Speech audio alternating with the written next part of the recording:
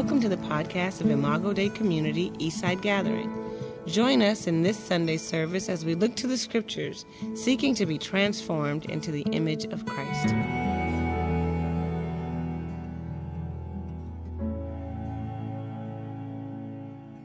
Good morning, Eastside. Yeah, that's great. Thank you. Can we show some love for the worship team? It's good to be with you today. Last time I was here, I had a scooter, and then before that, I had crutches, so I still have to sit, but I don't have anything on my foot, which I'm glad about. Yes, very. My wife especially is happy about that. We're going through the book of Acts, and so if you have a Bible, you can turn with me to Acts chapter 2. As we head into the last week of the month, this is our fiscal month, and so both at Eastside and Central, there's a big need there, and so as you think about your giving towards the end of this month, would you consider that? I think there's still about a $100,000 need at Eastside, and so we just want to go into the next year in strength, and we would ask that you would pray about that and you'd step into that. We've been in Acts for the last couple weeks at both campuses, and Acts is this incredible book that is written by a man named Luke, and he's writing it as a letter to a guy named Theophilus, which I'm waiting for, like when we do baby dedications, for that name, but no one's picking it. But Theophilus had received the first letter from Luke, which was the Gospel of Luke, and Acts was the second letter that he wrote. And he writes it to give a firsthand account of everything that Jesus said and did and what the effects of that were on his disciples. And so a couple of weeks back, we looked at how the Holy Spirit came on the 120 people that were waiting in the room at Pentecost. And the Holy Spirit comes on them, and they're filled with this power and this strength. They begin to speak in other tongues, and it's the same picture that we have in the Old Testament of when the Holy Spirit filled the temple and then filled the tabernacle, and now the Holy Spirit is filling this new place where God resides, which is in the individual people who have trusted Christ. Now, this is the new temple. This is the new family, the new humanity, and that's us. And as they experience this, they stand up and they begin to speak in other tongues, other languages. And there's all these people there, and they hear in their own language the wonders of God coming out of these people's mouth. And it's about 9 o'clock in the morning, and so some of them are just perplexed. They're like, what does this mean? Others are going, they're just drunk. Which, they started early, and it's 9 a.m., and they're just ripping it up. But others were asking the question, what does this mean? And so that's when Peter stands up, and he preaches the gospel.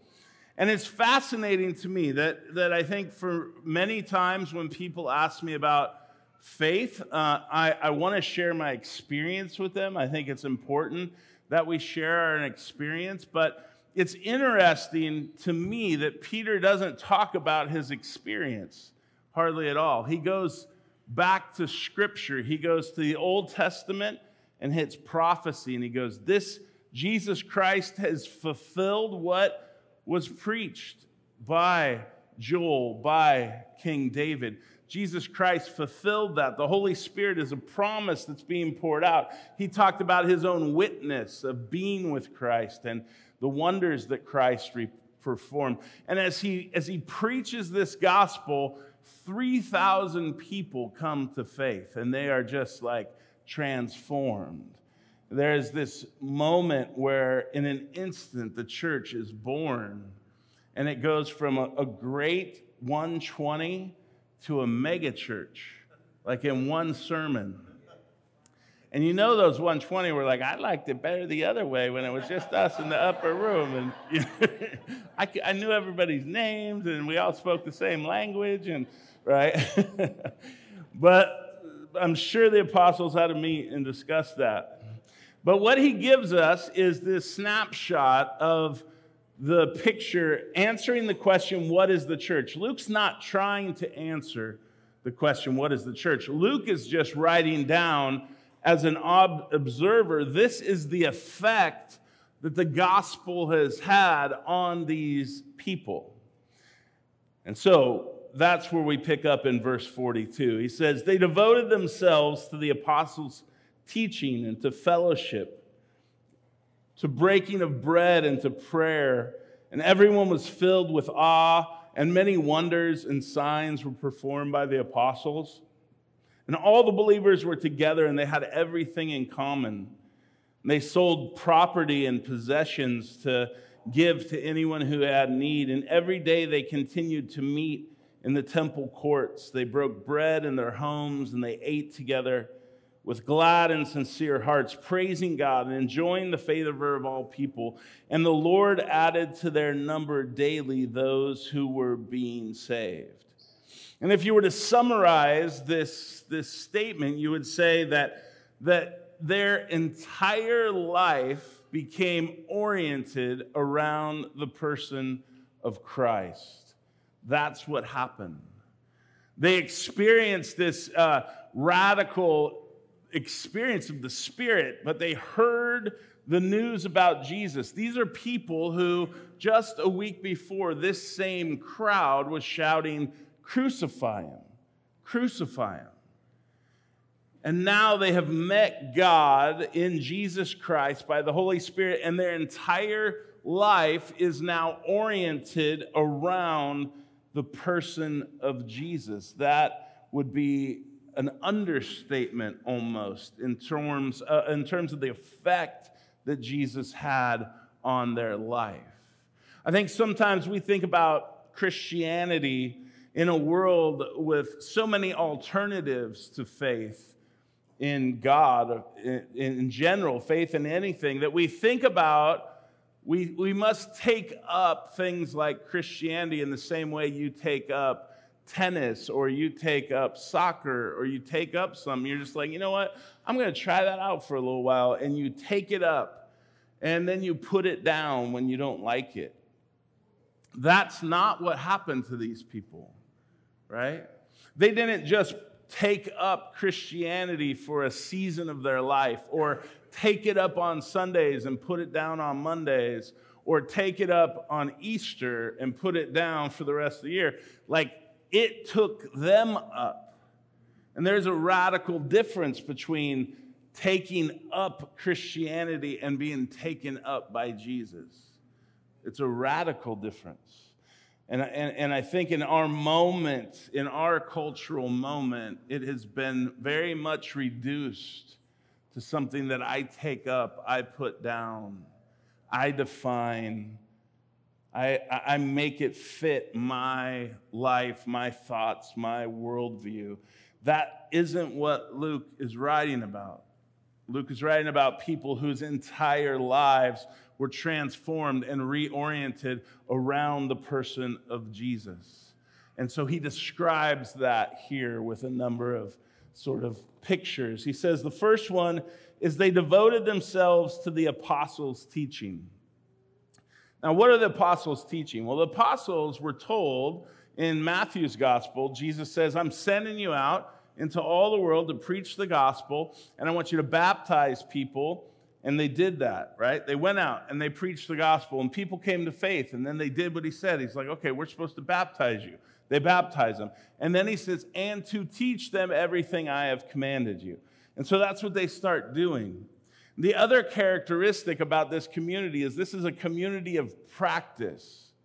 Practice, not philosophizing, not sitting around and discussing what they thought about such and such. They went, okay, Jesus said we should preach this gospel. They didn't go, you know, I need a book on how to do that. Like, is there a 7-step what if we could take that and turn it into a little pamphlet or something? No, they just went, okay, stood up, preached the gospel. Then what do you do when people respond? You baptize them. Okay, you need to get baptized. They baptized them. Then they were like, now we're supposed to teach you everything he taught us. And they did. This was not a community of discussion. It was a community of practice. And so many times we have drifted. I mean, the church throughout 2,000 years from this moment has its ups and downs, its highs and lows, its dark moments, its high moments. But in the moment that is most like this moment, it tends to get back to the very, very simple things, like putting into practice the life of Jesus within us. And that's what they did. And so they were asking themselves, what happened to us? Who is this Jesus? And they devoted themselves to the apostles' teaching. It wasn't, man, I have to read my Bible. That's a bummer. But maybe I'll pick up, like I remember when I first became a Christian, somebody was so stoked that they found the 5-minute Bible. And the 5-minute Bible was basically to sit on your toilet seat or something, but you can read this Bible in 5 minutes. And I'm like, okay, that doesn't sound like this to me. They weren't going, man, the 5-minute, that's a lot. Is there a 1-minute Bible version? Could I take, out of my 1,490 minutes a day, could I give one of those to Jesus? All right. Right? That's not what he's describing here. He's describing a devotion that says, in my heart, I am compelled, I'm drawn to. Other versions say they gladly sat at the teaching of the disciples because they wanted to know what had happened to them.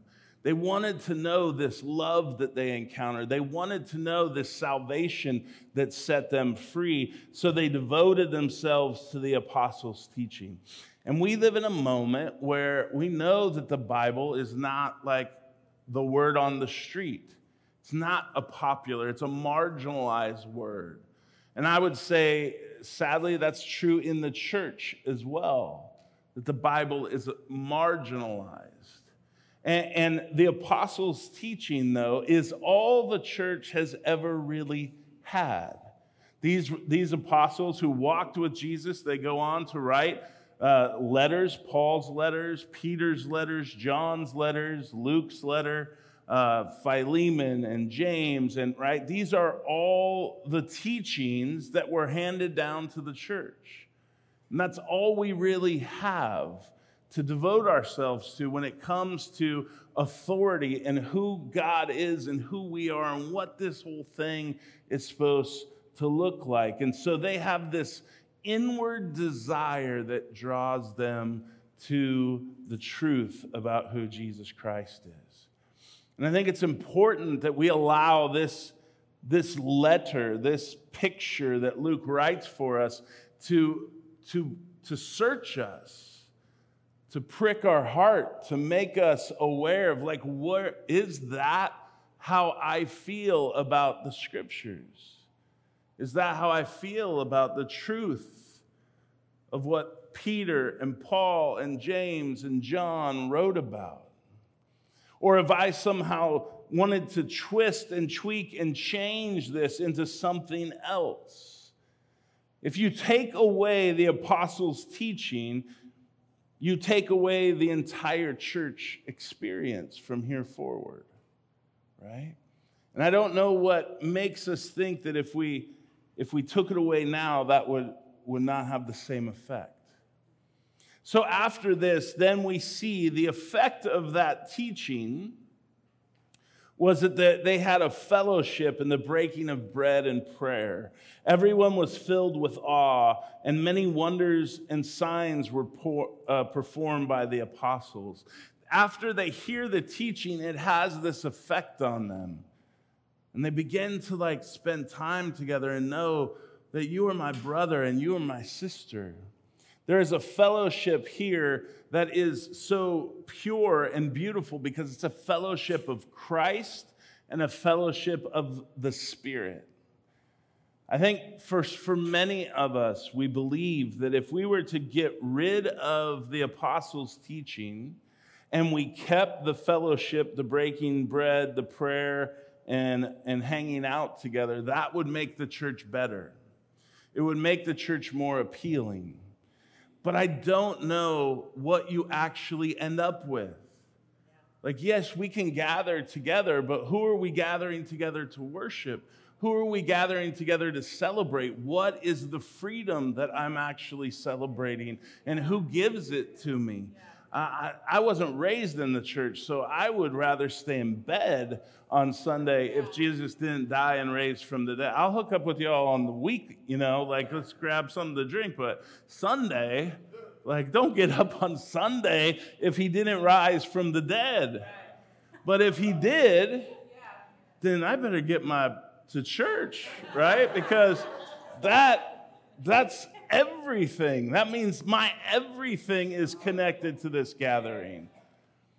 And so they had a devotion, and that devotion crossed cultures and crossed attitudes and crossed experiences and opinions, so that the fellowship that they had, even though they spoke different languages and they were different people, that it was this pure spirit fellowship. And I don't know if you've ever experienced that, but there is nothing sweeter and more life-giving than being with people that you may not have anything in common with, and you know them.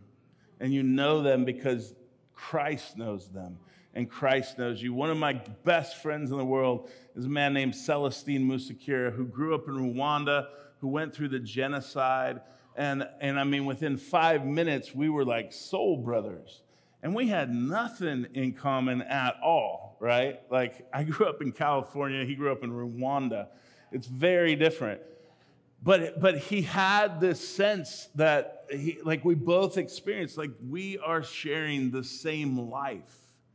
The life that sustains Celestine is the life that sustains me, and the life that sustains you. I always laugh because we went out to dinner that day, and the waitress is serving us, and he says, "We are brothers, different mother, same father." And I'm like, very true. She just looked at us like, wow, that father, okay. But you get the picture that there's a fellowship here that is different than what I think culturally we have accepted as fellowship. We look at affinity and we call that fellowship. We look at people who share the same opinions and thoughts and ideas. We vote the same. We like the same bands. We have, that's fellowship. And that's not biblical fellowship. That's affinity. And Jesus didn't need to die and rise from the dead so you could like U2 or some other band, right? That didn't need to happen. And so when we think, if we could just get that truth out of there and get that sort of teaching out of there, then we'd have the real fellowship. I don't know what we'd really have, though, because what they shared was a fellowship that was driven by an experience of God in me, the hope of glory. An experience of, I've been crucified with Christ, and I no longer live, but Christ lives in me, and Christ lives in you. And so we are brothers, we are sisters, right? We are family. And they knew that.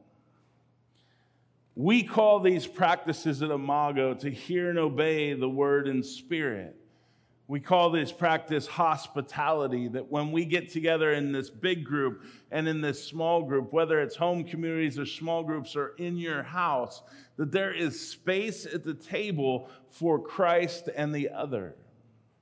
When they broke bread, it said fellowship and breaking of bread. We do communion with bread and wine, but every meal for them was sort of communion. They would break the bread and drink the wine. They'd eat the meal and they'd remember that Christ was crucified. He is their king. He is their savior. And they would celebrate that meal. That sense of hospitality would break out into prayer together, that we didn't just come together to eat, but we came here to fellowship, meaning that Christ is in the middle of it. And we're going to pray together, and we're going to love and worship Jesus together.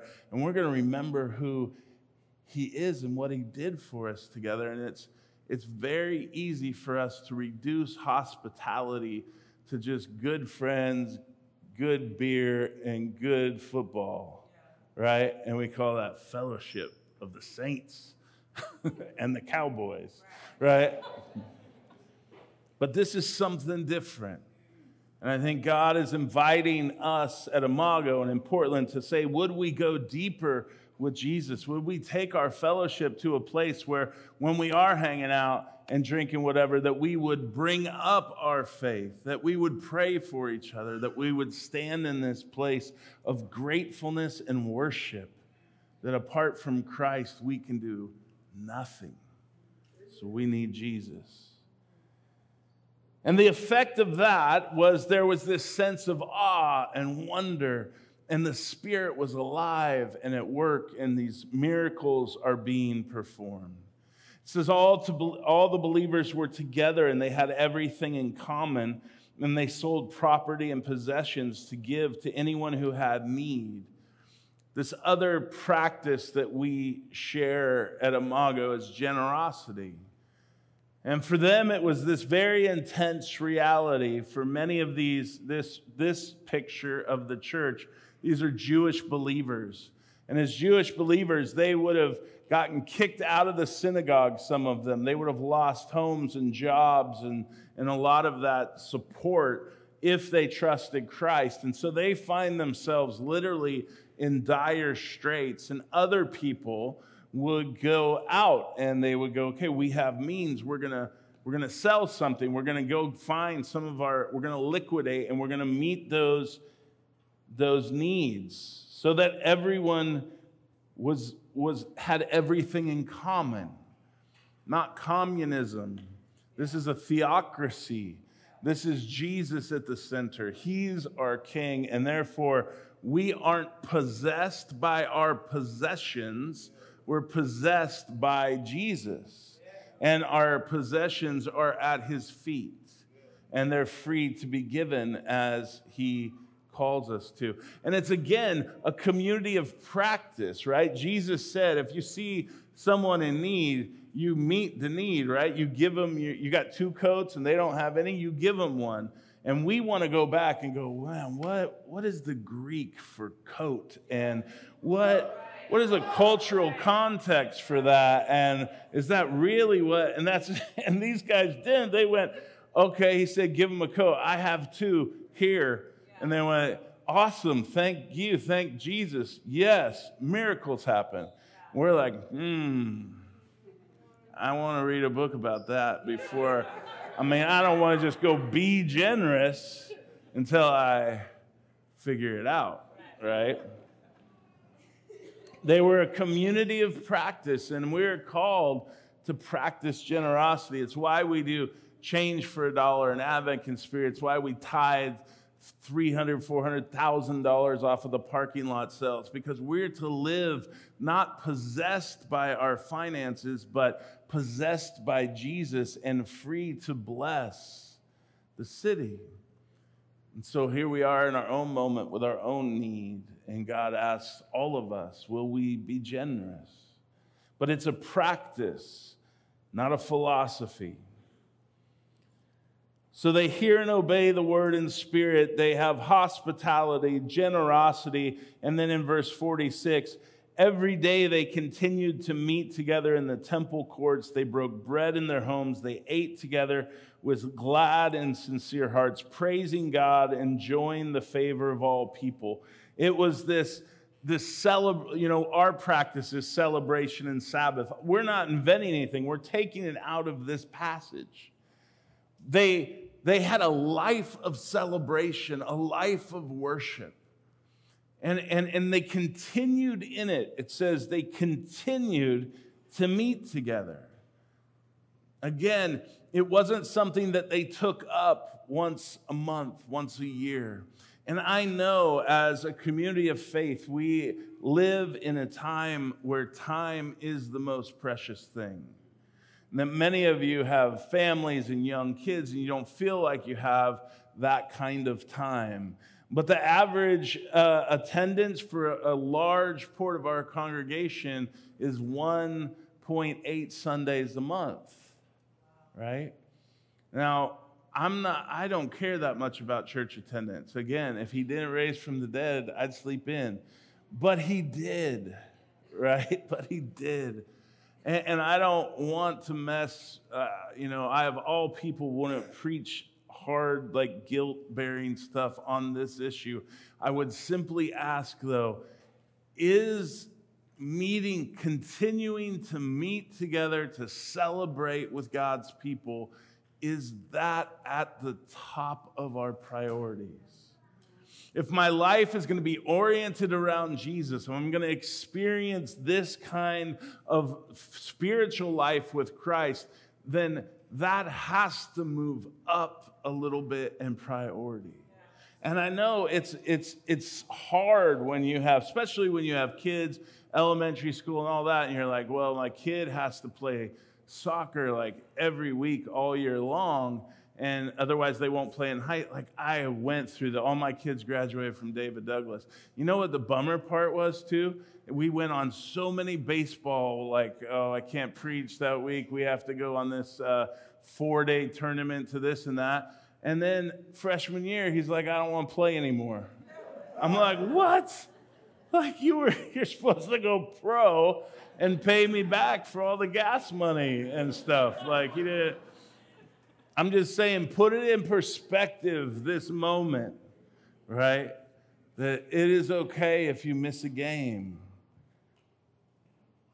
I'm just asking, is our attendance, is our meeting together here and throughout the week, does it look like this? And this wasn't a have to for them. This was a get to. This was a must. This was, I must be with the people of God. I must hear his word. I must pray because it is my life. Not out of guilt, but out of get to, right? And then it says they praised God, enjoyed the favor of all people. And you get this picture of what they did outside of their meetings, right? We call this the practice of vocation, meaning as you work and go to school and do your life outside, how are you facing and interacting with the people around you? And the picture that we're given here is that they felt favor towards the followers of Jesus. That favor could come from a number of reasons. What has happened to you? Your life's transformed. You're a different person. There's some experience that they're having with these disciples that is attractive to them. Now, we know persecution comes in a couple chapters, but they were faithful beyond the gatherings to live out this life of joy and praise. And there was something about that, how they did their vocation, that God said, yeah, I am going to draw people into my kingdom through you, through the way you do your job, through the way that you live your 9 to 5, for the way that you carry yourself in your neighborhood. I am going to draw men and women to myself through you. And the Lord adds to their number every day all who are being saved. And so I think it's important for us as we move on from chapter 2 to take a minute and ask ourselves, like, how far have we come? And is it really evolution or deterioration? Yeah. Right? And the only thing about that we can do, and this is the greatest gift of the gospel, is that he calls us all the time, everywhere, to just repent when we find sin in our hearts and in our lives. If we confess our sins, John tells us he is faithful and just. He'll forgive our sins, purify us from all unrighteousness. And so as we sit here today before this picture, and it is held up to us like a mirror, and I know, man, I fall short here, God, and that I am not devoted to your word, and I don't fellowship I don't cross the street. I don't cross the barriers to experience the blessing of being with my brothers and sisters, or I don't move past Sunday. Whatever it is that the Holy Spirit's doing in you, I think a first step for us is to invite the Spirit to search our hearts, to be willing to confess, God, take this from me. Forgive me for this, and fill me with that devotion and that desire and that gratitude for the new life that you have given us in Jesus Christ, for making us this one family. May we be a church that practices our faith as they did. Let's pray. Father, this morning we come to you in the name of Jesus, and Father, I ask that as we meet together here in this space, would you by your Holy Spirit come and would you search our hearts? For me, for all of us, God, we know that this picture in Acts chapter 2, we aspire to it, but in so many ways we are different than it. And a lot of those differences, God, are not helpful differences. Would you make us a people that are devoted to your word, a people who are devoted to having an open home with you at the center, God, a people who are devoted to not being possessed by our possessions, but to serve you, God, with a generous heart. Would you make us a people, God, who gather together in anticipation that you are doing marvelous and wonderful things? Would you make us a people of celebration? God, as we live the rest of our life outside of these gatherings, our vocation, our calling, God, would you make us that attractive offering, that we would have favor with all people, God, and that, Jesus, you would add to this body people who would come to be saved by Jesus. Father God, we just invite you by your Holy Spirit to search us today. And maybe just take a couple minutes and just listen to the Spirit. As the Spirit prompts you to confess sin, just tell him, just hand that up to him.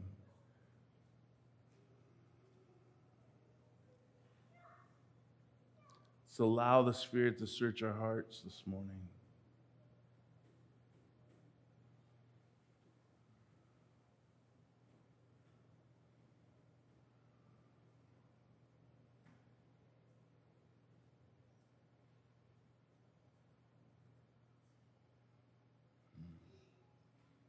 Yes, God.